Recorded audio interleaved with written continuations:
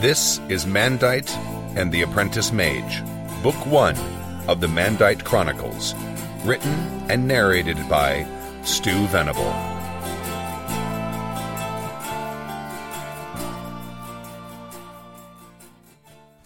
Chapter 20. Both Cadal and Torum spun and moved into position on either side of the entrance to protect me and Jas. I could hear the scraping of boots upon the stone floor of the passageway, but it was loud, and I realized it was hundreds of boots. The first undead that emerged from the passageway, the first undead I had actually ever seen close up, was a rotted, festering young man. He had probably only been in his late teens when he was turned. He wore a simple linen shirt and breeches, much like the clothes Xavier and I wore when we worked on the family farm. I blasted him with the shaft of air, and he flew back into the passageway. He emerged moments later, impaled on a pike, but he was still walking, and behind him was the first wave of undead. This first wave carried pikes. I pulled Jas behind me as Torum and Cadal closed ranks to my left and right just ahead of me. This left me with a relatively clear view of the first wave of undead coming through the passageway. The necromancer hadn't bothered to equip his soldiers with armor, only weapons. These walking corpses were much like the archers I'd seen before. They had the unmistakable pallor of death, their skin pale and almost green, being devoid of living blood.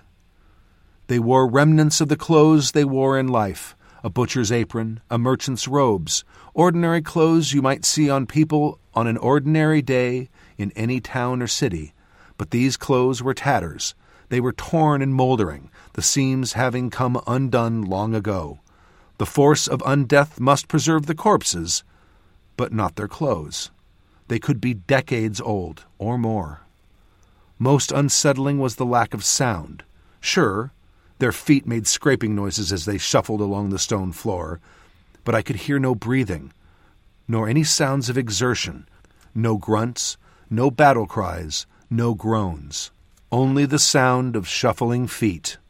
I summoned the force of bolstering and unleashed the force of air, much in the same way I made the shield while aboard the Scarab, but this time I directed the rock-hard air towards the passageway. I held my hands out before me and took a single determined step toward the undead and pushed with all my might. I knocked the first two pikemen back into their undead comrades, causing an almost comical domino effect. The single undead vanguard we had seen flailed helplessly on the pike upon which he was impaled as it rose and lifted him off the ground for a brief moment. 4 or 5 ranks of undead fell, one rank after the next. But this only slowed them down. Now that my view was clearer still, I could see that we were facing far more undead than the 4 of us could ever manage. Cadal and Torum moved to either side of the passageway and began thrusting their swords into the prone, struggling undead. They impaled chests, heads, necks, causing a nauseating, blackened liquid to emerge from each wound. But the undead pikemen showed no signs of injury. They kept struggling, trying to regain their footing.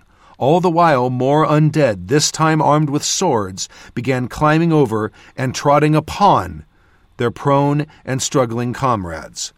My shield spell was able to stop their advance to a point, but soon more undead swordsmen began climbing over those stalled before them. Soon the whole passageway became a mass of dead, clamoring post-humanity. Cadal and Torum fought furiously, each slammed against the observation platform's rear wall by the edges of my spell. They cut and slashed with speed and accuracy.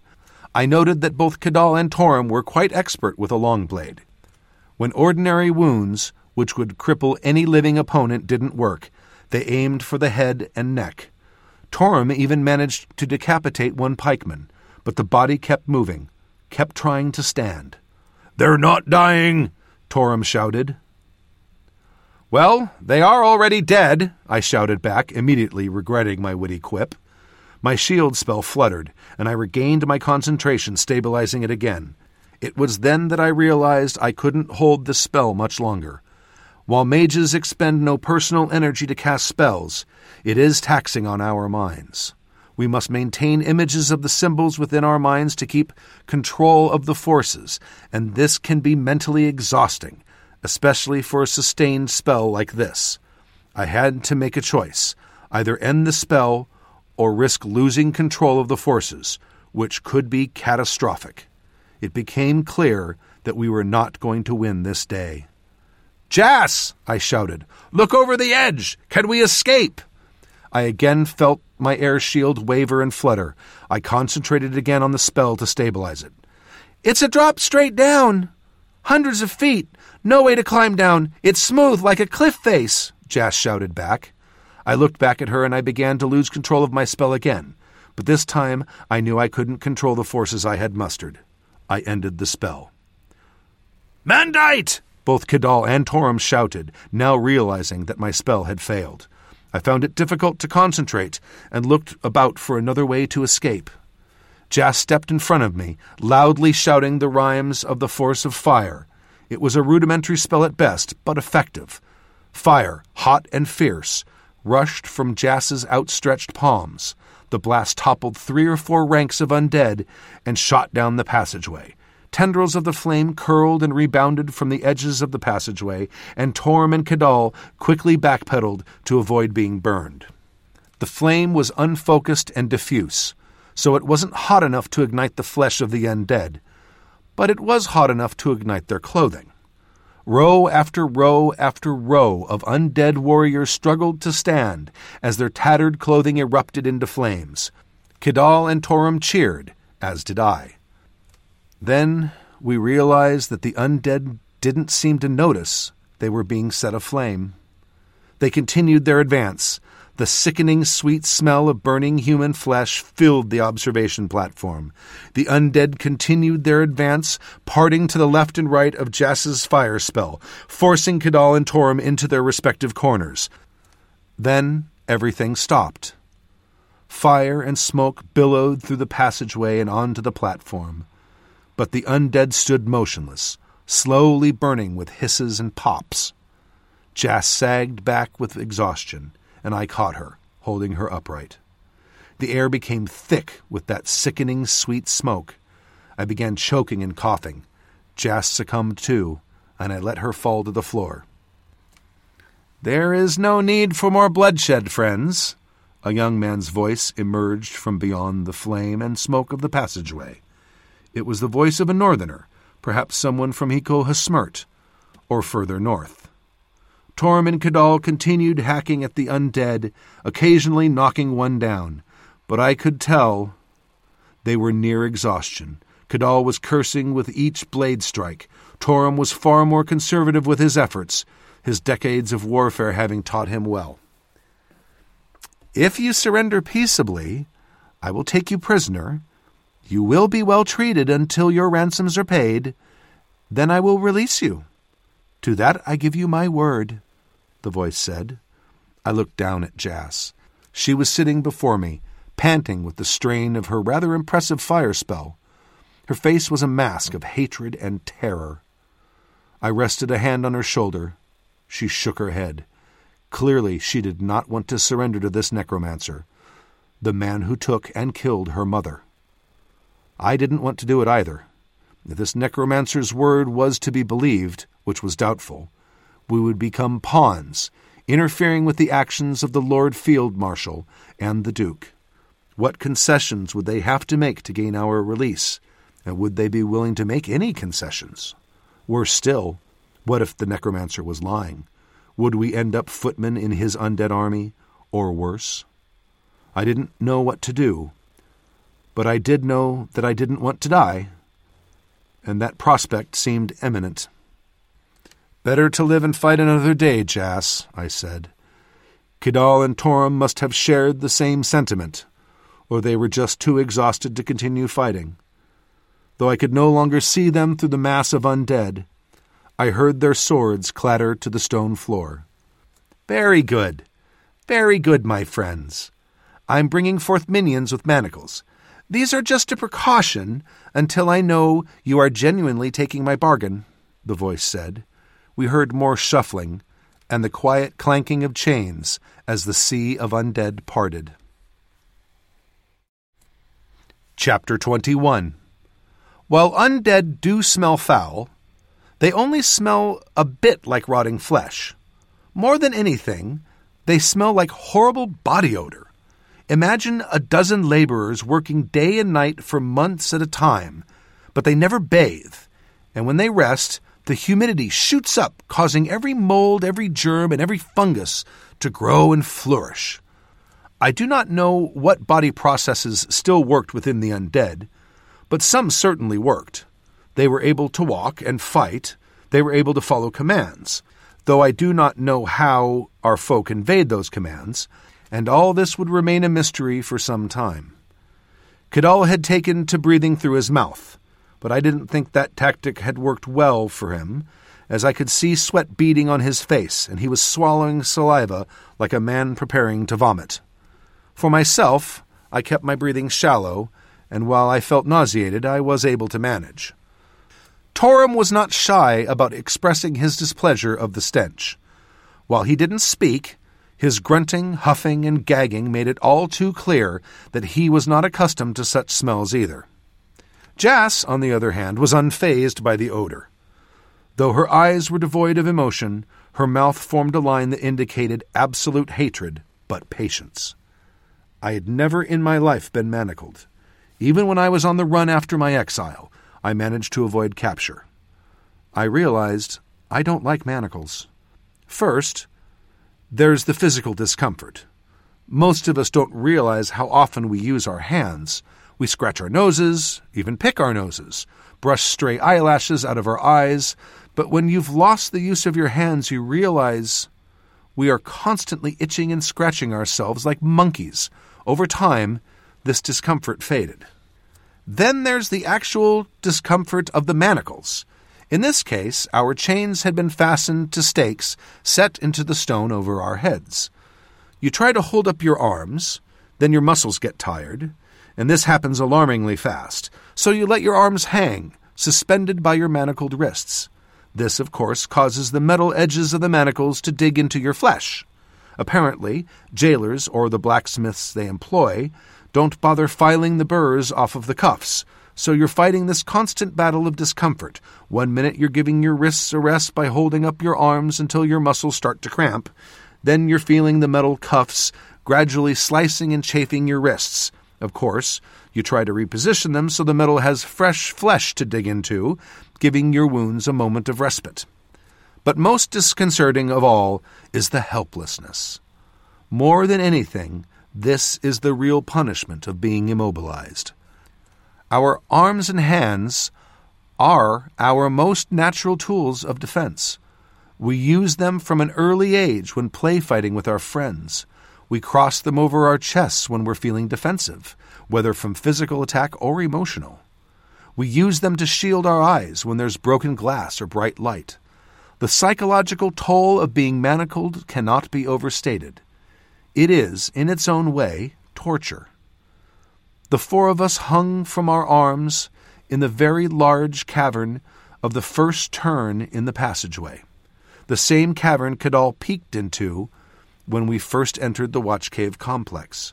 Clearly, the necromancer had been concealing himself and his undead soldiers here, but Cadal didn't think to check for a company of undead and invisible soldiers. How could he have known? I hadn't thought of it, and I'm a mage. As I stood there, trying to gain some small level of comfort, I tried to work out how he created that spell. Many non-magical folk assume mages can make themselves invisible, but the fact is, I didn't know any mages who could do it, and I certainly couldn't myself. Furthermore, I couldn't figure out how he'd done it. I suppose one could make oneself invisible to a single person using the force of mind. This would be like a personal illusion, and it would certainly be possible. It was something I would research should I survive this predicament. But that's not what the necromancer did. It made me wonder if there were more forces of which I was not aware. Not godlike forces, like space-time or undeath, no. There might simply be a force of light. I considered that It might be a specialized use of the force of fire, but I realized such a thing was beyond that force.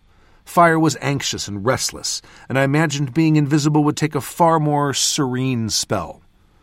Though I didn't know fire well, I knew it well enough to know its limitations, and manipulating light itself was one of them.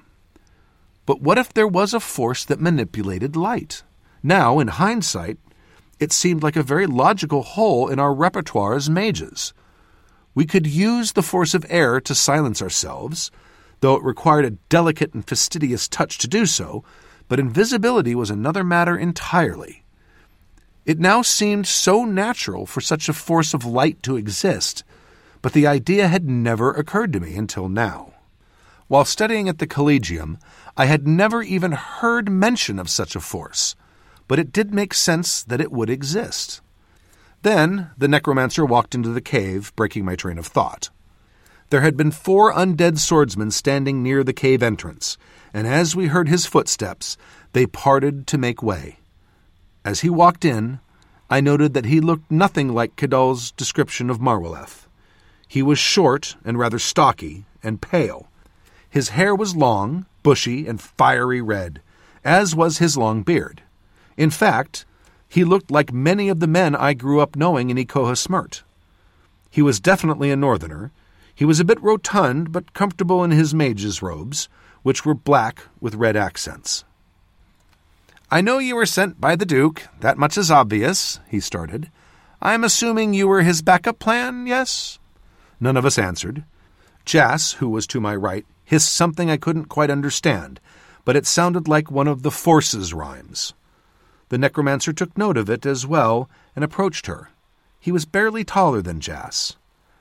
"You must be an apprentice mage," he said. She didn't answer, only staring at him with those emotionless eyes. Then he looked down the line, first at me, then Cadal, and finally Torum. He took a step and stood before me, his hands behind his back.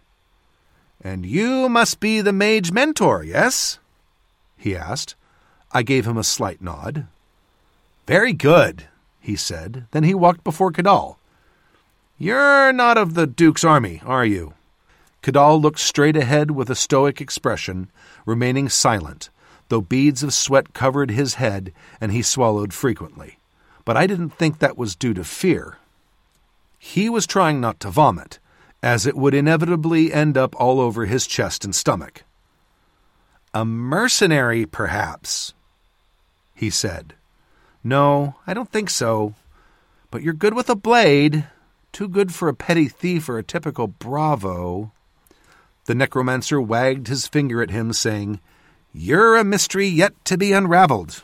Then he stood before Torum.